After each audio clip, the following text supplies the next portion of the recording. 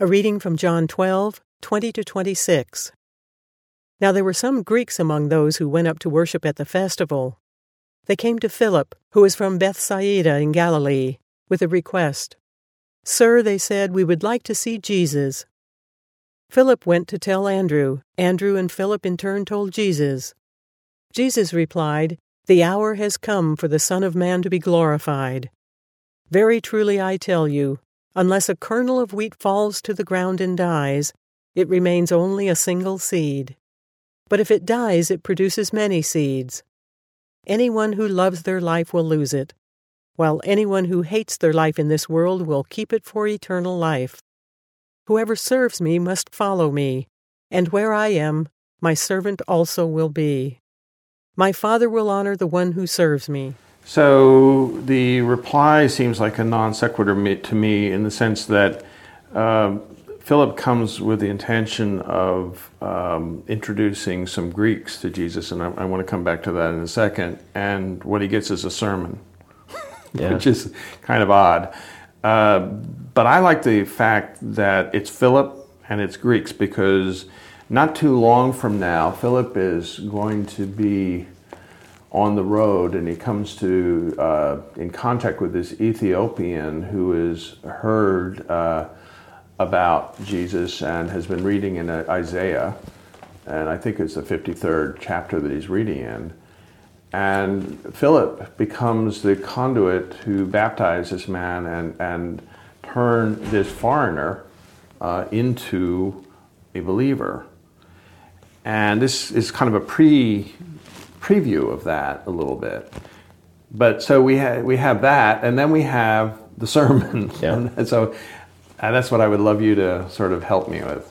When I read it, the first thing that dawned on me, because I felt that same way, what's the connection point here, is Philip rejoicing in people coming for the wrong reason. He's on this trajectory of, wow, look, now even the Greeks are coming to join this movement. And what Jesus is saying, basically, Philip, you're getting out ahead of the game a little bit. There are going to be Greeks that come, but it's the moment for the Son of Man to be glorified. And by that we know that he's referring to the cross, that he would be lifted up. That was the first part of lifting up, was to be lifted up on the cross.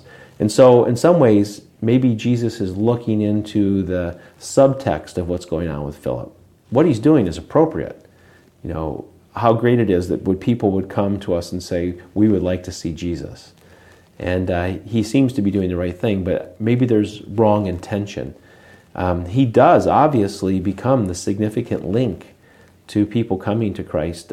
You mentioned it's in Acts chapter 8 when the persecution breaks out against the church and they're spread out into Samaria and Judea. And Philip is in Samaria, and it says that he was being used by God to release miracles. He was praying and things were happening, and people were coming to find out about Jesus. And so he is going to have the privilege of introducing a lot of people to Jesus just at the right time. That's a great point, and one I would never on my own have understood. I love the fact that when that you and I are talking about this, and you can bring that point of view. It ties two things together that seem so separate to me, and that now they make sense. Well, and that's the value of reading God's Word in community. I often refer to the hermeneutical community, which means the interpreting community. Together, you and I are looking at the text, and the unspoken, or maybe through us, the spoken member is the Holy Spirit. And we pray every time before we go into these podcasts that the Holy Spirit would give us insight and speak through us. And I'd never thought about this before, but in this moment, because we're together reading scriptures together, the Holy Spirit gives us a fresh insight.